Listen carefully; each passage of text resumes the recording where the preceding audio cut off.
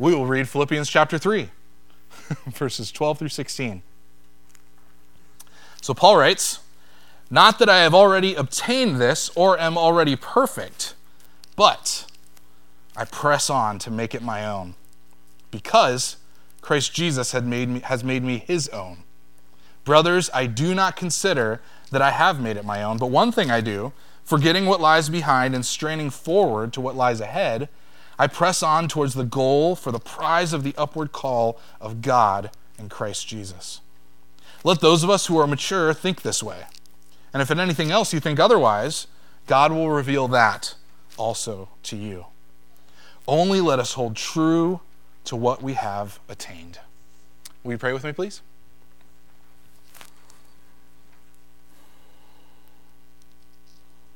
Lord, as we gather this morning to worship you, I pray that you would help us in our hearts and in our minds to be at rest in Christ, to strive from our working, to stop from our striving, rather, to slow down for a moment, to hear from you and your word, to sing to you, to pray, to enjoy fellowship with one another. I pray that this time would be a time that we can get away from the pressures of the world and that they wouldn't trouble our hearts as they so often do.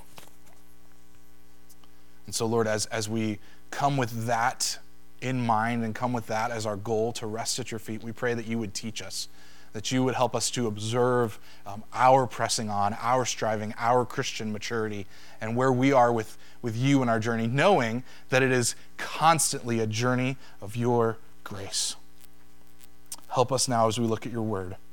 Teach us, instruct us, encourage us, empower us for the glory of Christ, and in his name, amen. So you have an outline printed in your bulletin. We'll look at verses 12 through 14 first, regarding Paul pressing on to obtain the call of Christ. Secondly, we'll look at verse 15 and mature thinking and Holy Spirit revelation. And then lastly, verse 16 by itself, regarding holding true to what we have.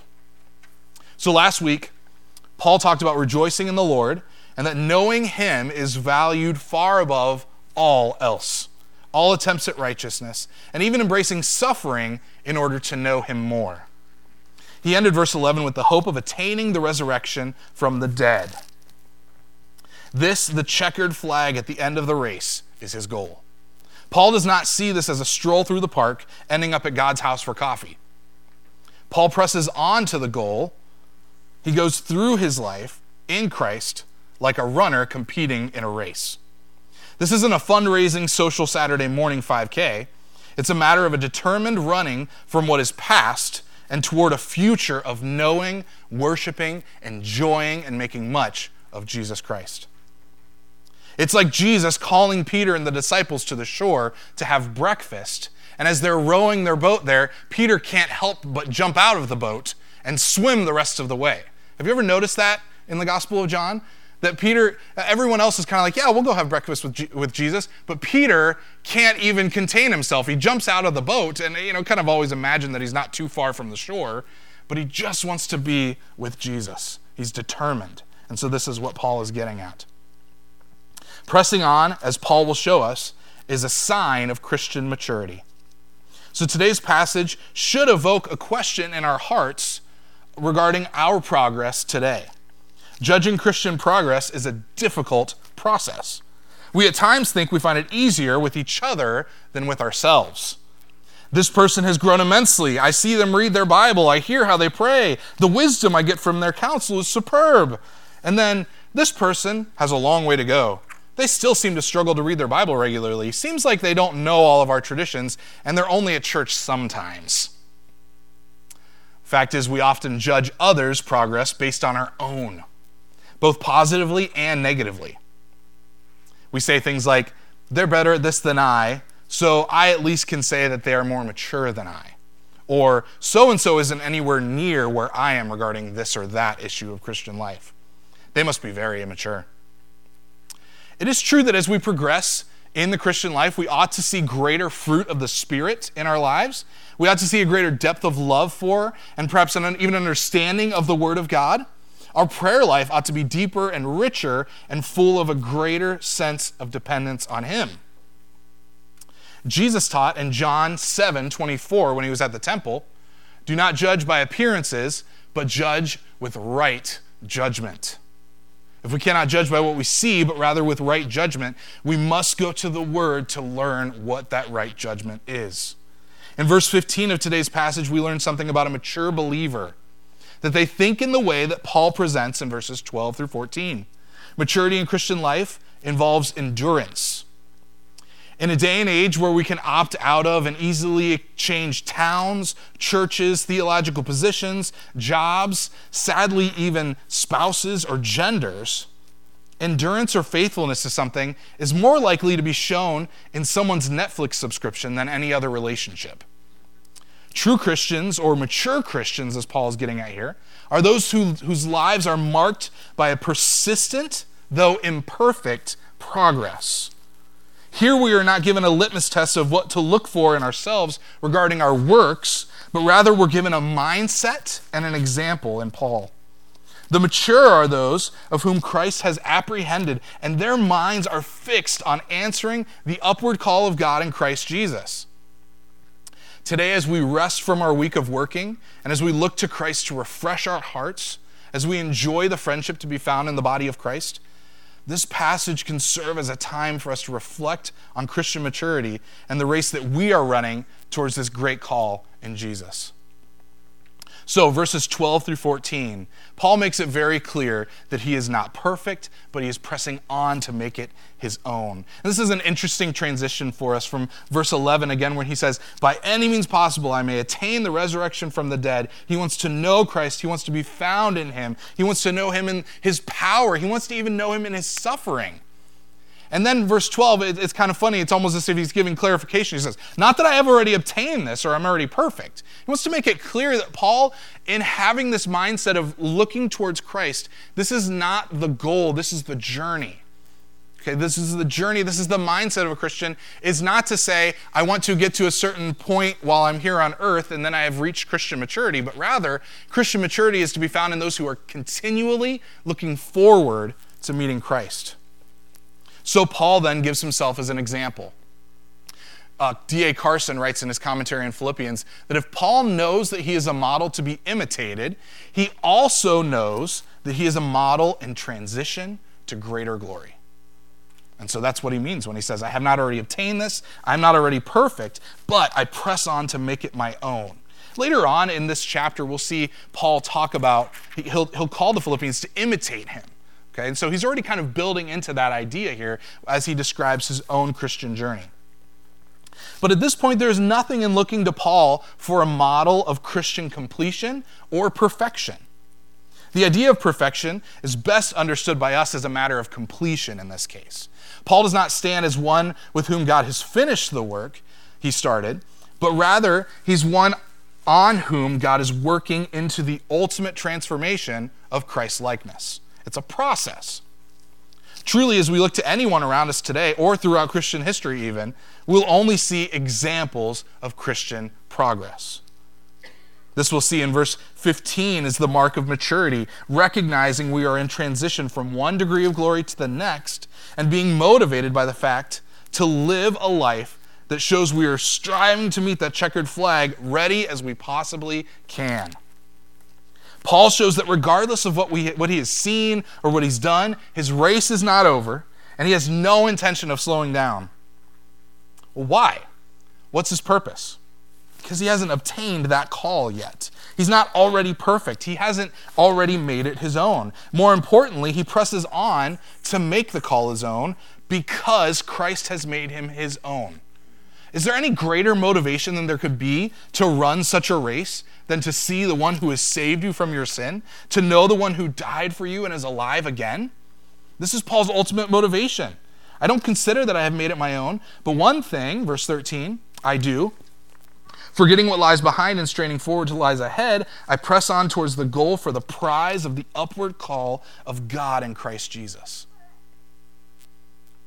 John Piper, who we'll quote in a little bit here, has said at multiple points, but one once really stood out to me, that if you were to go to heaven today and have everything you could ever want, be reunited with loved ones, have all the food, all the enjoyment, all the great, wonderful things that you could ever hope for in heaven, but Jesus wasn't there, would you be satisfied?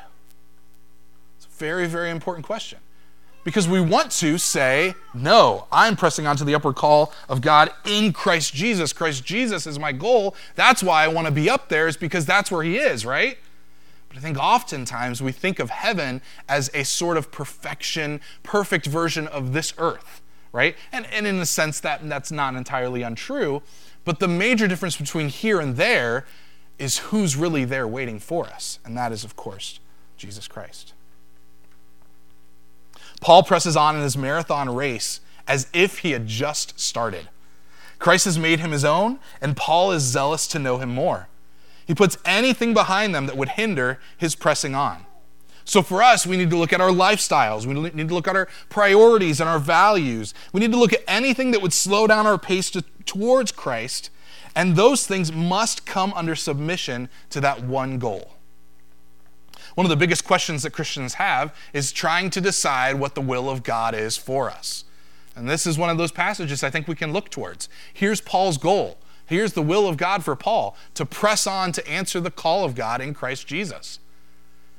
Whatever we do on the way there, the jobs that you work, the places that you live, whatever that is, those things are determined based on how they can help you in your race towards Christ.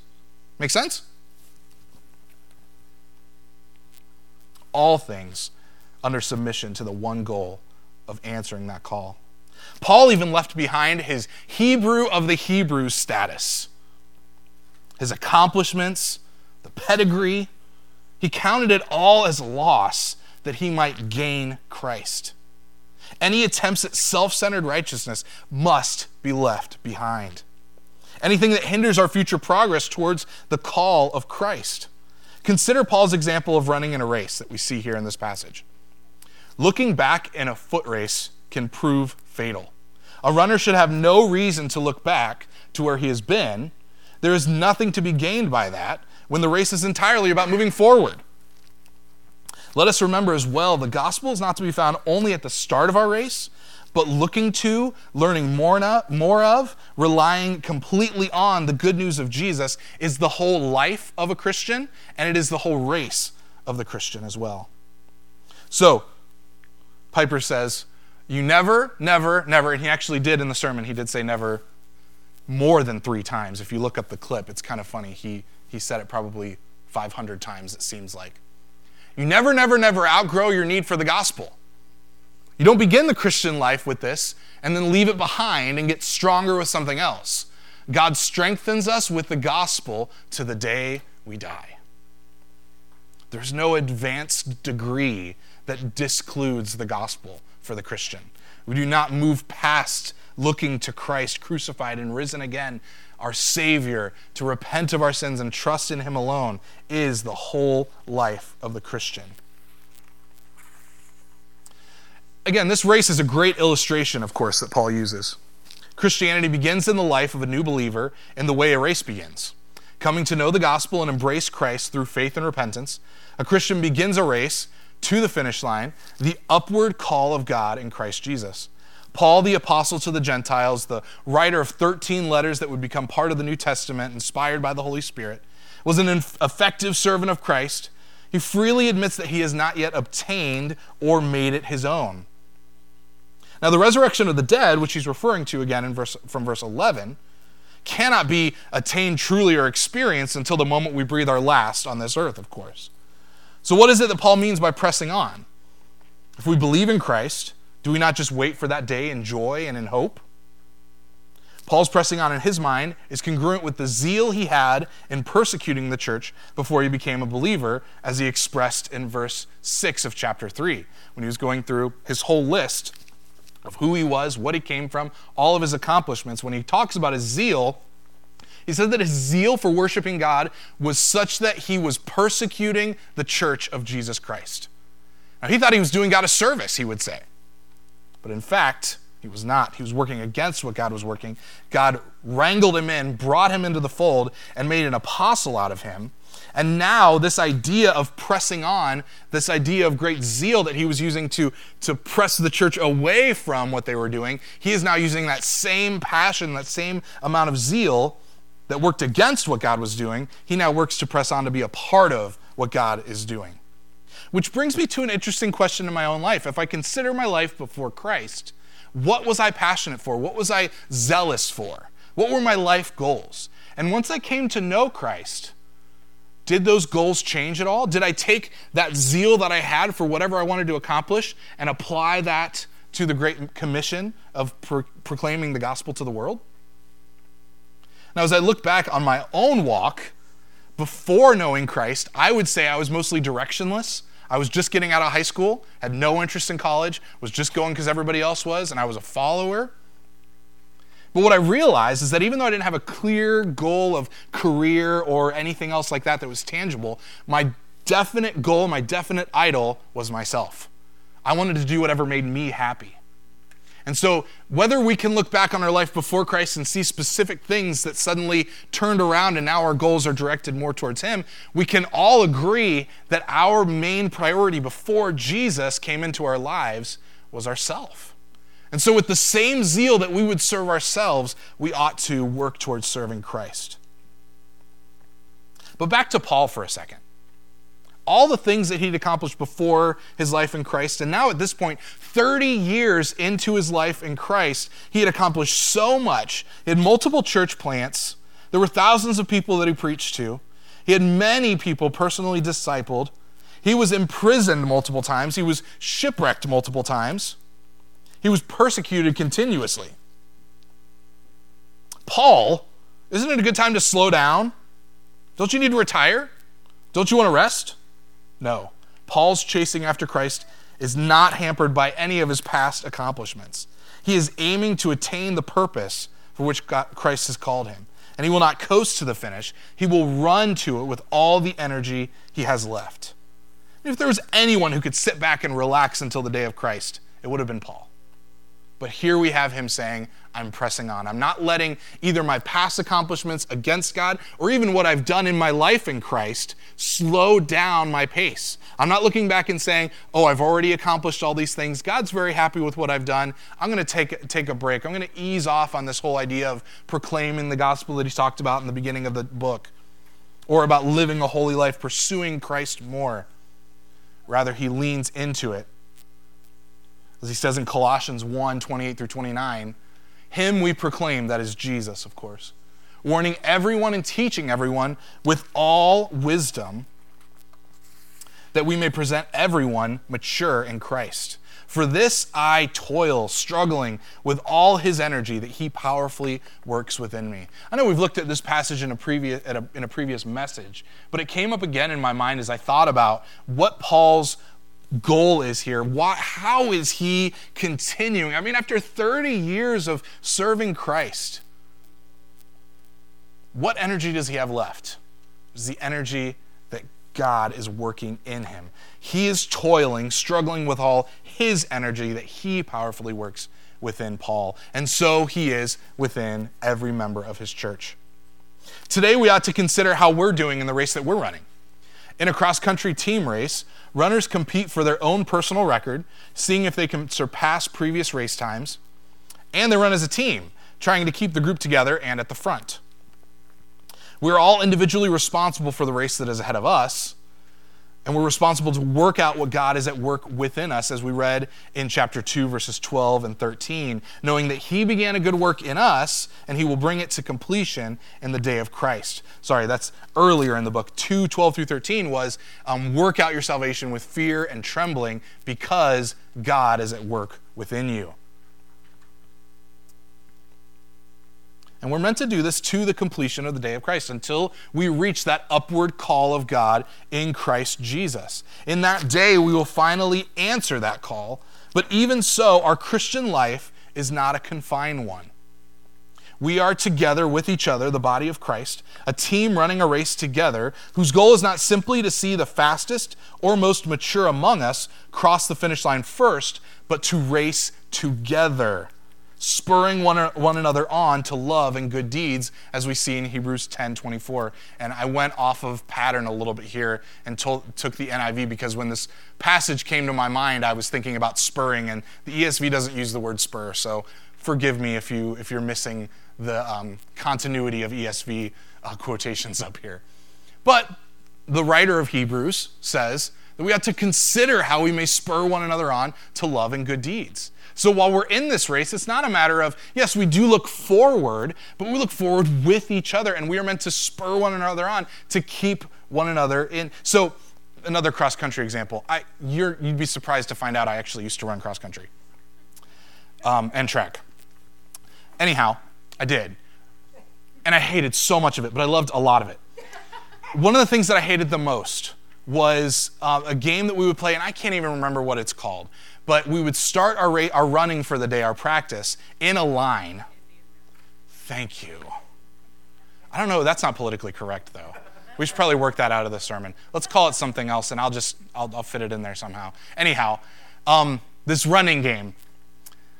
And of course, the slowest person would be put at the front. At least that's how we played it. And so I was closer to the front than to the back. And the idea was that the person in the front led the pack, and the person in the very back was meant to catch up to the front and take the place of the front, and then that would continue, okay?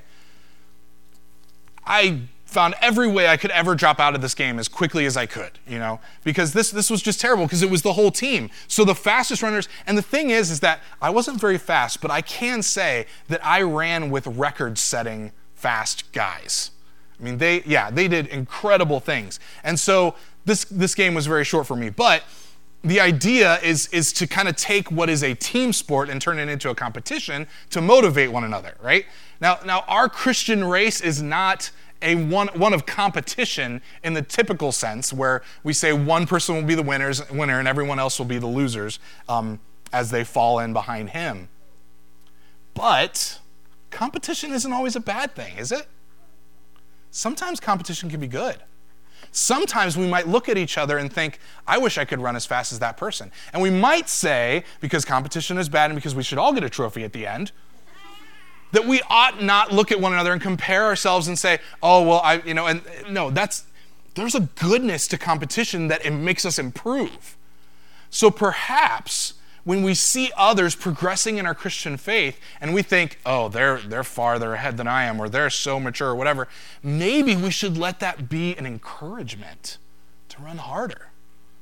Not to say, I'm going to get up there and beat him necessarily, although if that's helpful for you, feel free. But to say, there is more that I could be doing, there is more that I could know of Christ because I see that in another person. For me, doing the running game at cross-country practice was mostly a matter of me saying, I'm never going to measure up to these guys. I do not have the same level of commitment, whatever. It wasn't going to happen.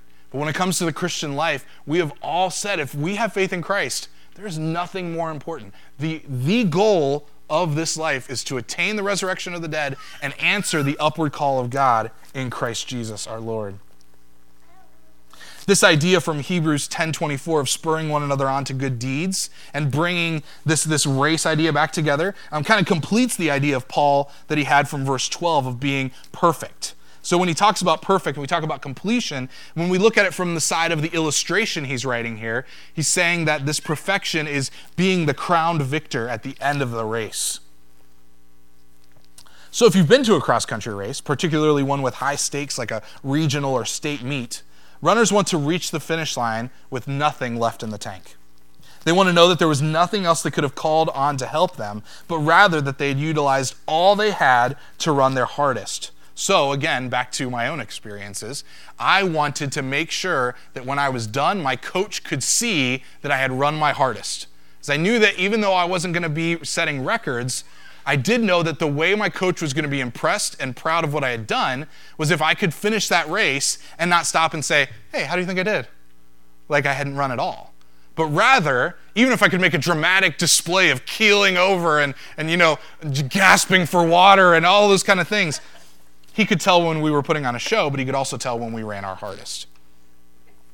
So, this is what a cross-country runner wants to do. They want to make sure that there's nothing left in the tank. So like what Paul wrote in Colossians 1:28 and 29, Let's run our race with the energy that God is working in us. Don't rely on yourself for the endurance. If you do, you're running a sprint and not a marathon. Look to Christ, who, for the joy set before him, endured even the cross. Lean on who he is, what he has done to keep you enduring through this Christian race that sometimes can be extremely challenging. One of those great challenges is, of course, our sin. We need to leave that behind, as Paul said, forgetting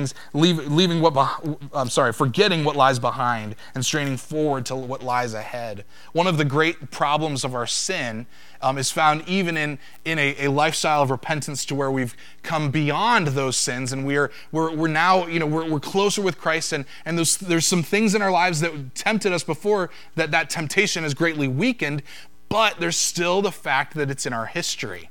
And we still often think, oh, but I have this terrible thing in my past. And that's that looking back that Paul's talking about. We need to leave those behind. Because Christ has no intention of us having a pity party over the sins that we've done. Never. Does he want us to be repentant? Absolutely. Should we be sorrowful over our sin? Yes. Should we let it destroy and cripple us? If we're to do that, we're showing that Christ has no power over our sin in our lives.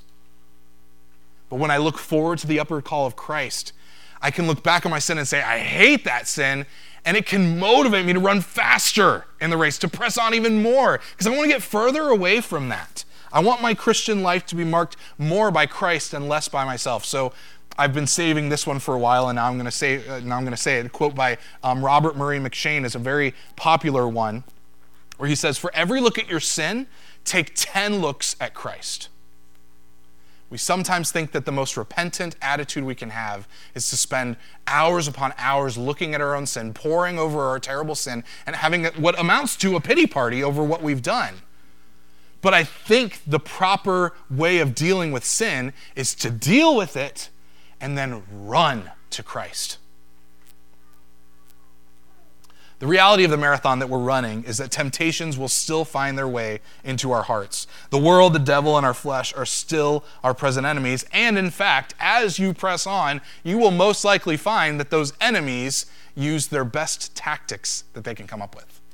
And just think about the temptation of Christ. Who showed up to tempt Jesus?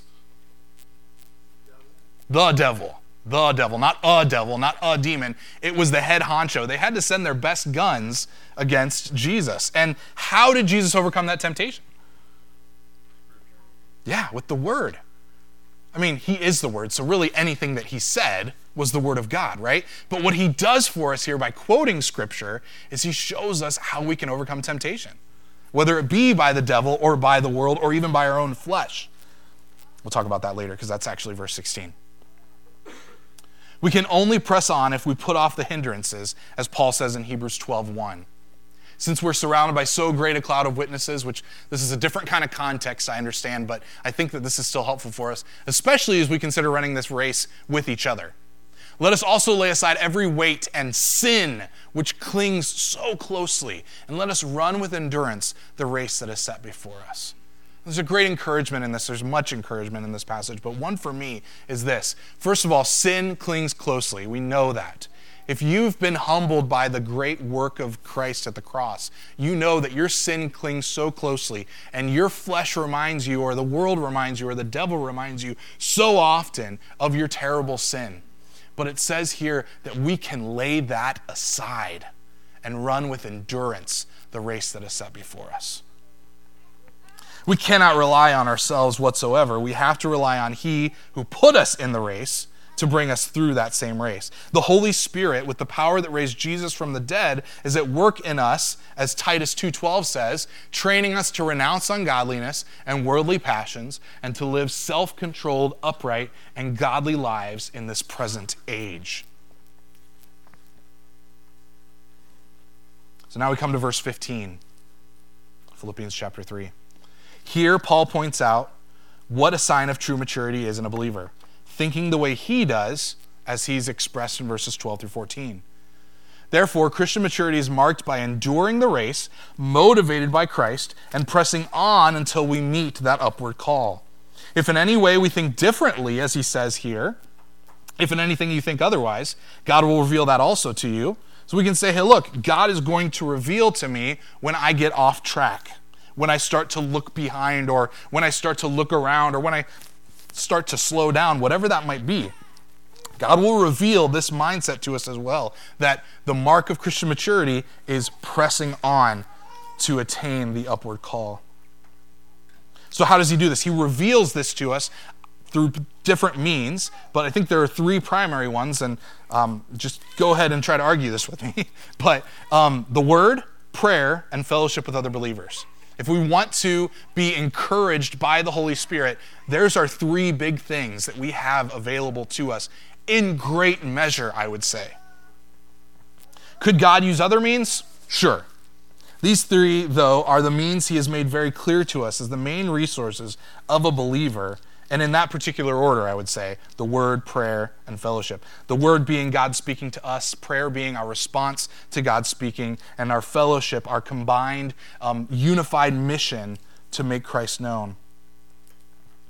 The Holy Spirit reveals sin to us, as well as wrong ways of thinking that may just be a matter of immaturity, and he it is who works through those primary means to reveal truth to us. What if we have some other idea of maturity? God will reveal to us as well. What if we struggle day to day with understanding our progress and our pressing on? Paul makes a great promise out of the end of the sentence. If you think any other way, God will reveal this truth to you as well. The Holy Spirit lives inside of us. He does this amazing task that Jesus speaks of in John 14. That's not right. Oh, I skipped one. That's okay. That's probably a good thing because I'm running already. John 14, verse 26, Jesus talks about the Holy Spirit as the helper whom the Father will send in my name. He will teach you all things and bring to your remembrance all that I have said to you. So he teaches us his word and he reminds us of the word. God doesn't sit on the sidelines of the race, nor does he only do his part. He is with you and in you to will and to work for his good pleasure, as we've seen earlier in Philippians. Look at Psalm 55, verse 22. Cast your burden on the Lord, and he will sustain you. He will never permit the righteous to be moved. This race that we're being called to run in is not one that God says, now go, get out of here, go run this race and impress me. Rather, he is in the midst of it to sustain us. Even to go so far as to say he will never permit the righteous to be moved. If we are truly his, there will be no diverting course. He will keep us on course, even in our lowest points. So cast your burden on the Lord, and he will sustain you. If you are his, he will hold you up and keep you his. If you're not his, he can make you his and is faithful to keep you as well. So here comes that quote. I just had it out of order. So this Irishman, Mottier, wrote that Paul teaches in this section, sanctification does not permit spiritual abdication. The fact that God is working in us doesn't mean we are passive in our process to Christian maturity. If we are those who give the whole glory of salvation to God, that he is sovereign over the whole process, working and earning all the glory for what we become, we need to commit to working out that salvation in us with a zeal that is consistent with that great truth. So a good theological perspective that believes salvation is an act of God alone does not allow for Christians to be passive adherents. If we believe God is at work in us, we ought to joyfully embrace that truth and press on to see what God is working in us. As you consider gospel opportunities, think less about your ability and much more about God's ability through you. Again, as Colossians said, working with the energy that he works in us. If he's at work in you, find out by working that out. So what do we define at the end of this race? In speaking to the mature, Paul in 1 Corinthians 2, verse 9, references Isaiah chapter 64, verse 4, when he says, what no eye has seen, nor ear heard, nor the heart of man has imagined what God has prepared for those who love him. It's so good he can't tell you. Let those of us who would seek Christian maturity think in this way. Press on to know Christ, to answer the call, to see him face to face, to see this unspeakable thing that God has prepared for us. Let's end in verse 16 of chapter 3 of Philippians. In light of this, in order to be found faithful in the race, he says, only let us hold true to what we have attained. Go back to the running illustration one more time and imagine a relay team, which is a whole other social pressure as well when you get put on one of those. Good grief. Anyhow, there are 4 runners, each apportioned a leg in a race, and given a baton to pass on from the first runner to the last. At any leg of the race, you hold on to that baton like it is your life. If you don't have it when the time for your leg to be over comes, not only you, but your whole team are disqualified from that race. Paul motivated the Philippian church to hold fast to the word of life so that he would not have run in vain. He said this in Philippians chapter 2, verse 16. And perhaps that illustration would serve us well in that consideration as well. If Paul had run his leg of the race and made the handoff only for the Philippian church to drop the baton, then what he had labored for in bringing them to faith would have been useless. So, hold true to what you have attained. Show that what you professed in Christ was true by pressing on to meet him in that upward call. Hold fast to the word of life. You have it available to you so freely. Hold God's word as a precious gift. Depend on it in greater measure than physical food because it is your life. Let your life be marked by a dependence on the word, not a perfect record of daily reading. Just shut the book on that whole idea, okay? It is important to read the Bible every day. But if you don't have a perfect record like that, no one does. It's fine. It's okay. Rather, let your life be marked by a dependence on that word. Living a life that shows that there's a difference when you are in the word from when you are not in the word. Live with the mindset of discipline, knowing our weakness and the easy call of distractions. Work out your salvation in fear and trembling at the thought of being without the word. Additionally, have the mindset that when you're hungry, you eat. Be able to recognize your need to interrupt your day as you are able with a look to the word. And if that's not possible, and whatever your situation is on a daily basis, how valuable is having the word stored up in your heart, memorized, that you may recall it and dwell on it, even if just for a moment, in order to reorient your day according to his grace. He has it for you every morning. So hold fast to the word of life. Ralph Waldo Emerson, that's a fun name to say. He's famous for his many writings, and among them, he talks about how life is about the journey and not the destination. But for those who have faith in Christ regarding the matter of their eternal destination, this quote is sorely lacking. Our journey matters. How we arrive at the finish line matters. Will there be any fuel left in the tank? Anything we could have done to enhance our effectiveness? Any opportunity we could have taken hold of?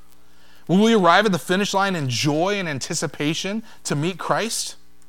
All these are important questions about our journey. However, the destination motivates that journey. See, what Emerson is writing makes me feel like there's no hope outside of this life alone. If life is just about the journey and not about the destination, that means the destination isn't much to look forward to. And what Paul says is the complete opposite. I'm pressing on. And he's not stopping to smell the flowers and enjoy what's here. There's a lot to be enjoyed here. There's a lot of good in this world. But if those things slow us down, we're just lacking and missing out on a great anticipation. Paul is basically saying it is better for us to anticipate what we have in Christ than even to enjoy what we have right now. To live in that great anticipation, not as though to say we are discontented with what's around us right now, but to say that our main purpose is to follow that upward call. So it's not about the journey only. It is also about the great destination. Let those who are mature think this way. The cross before me, the world behind me, no turning back, no turning back.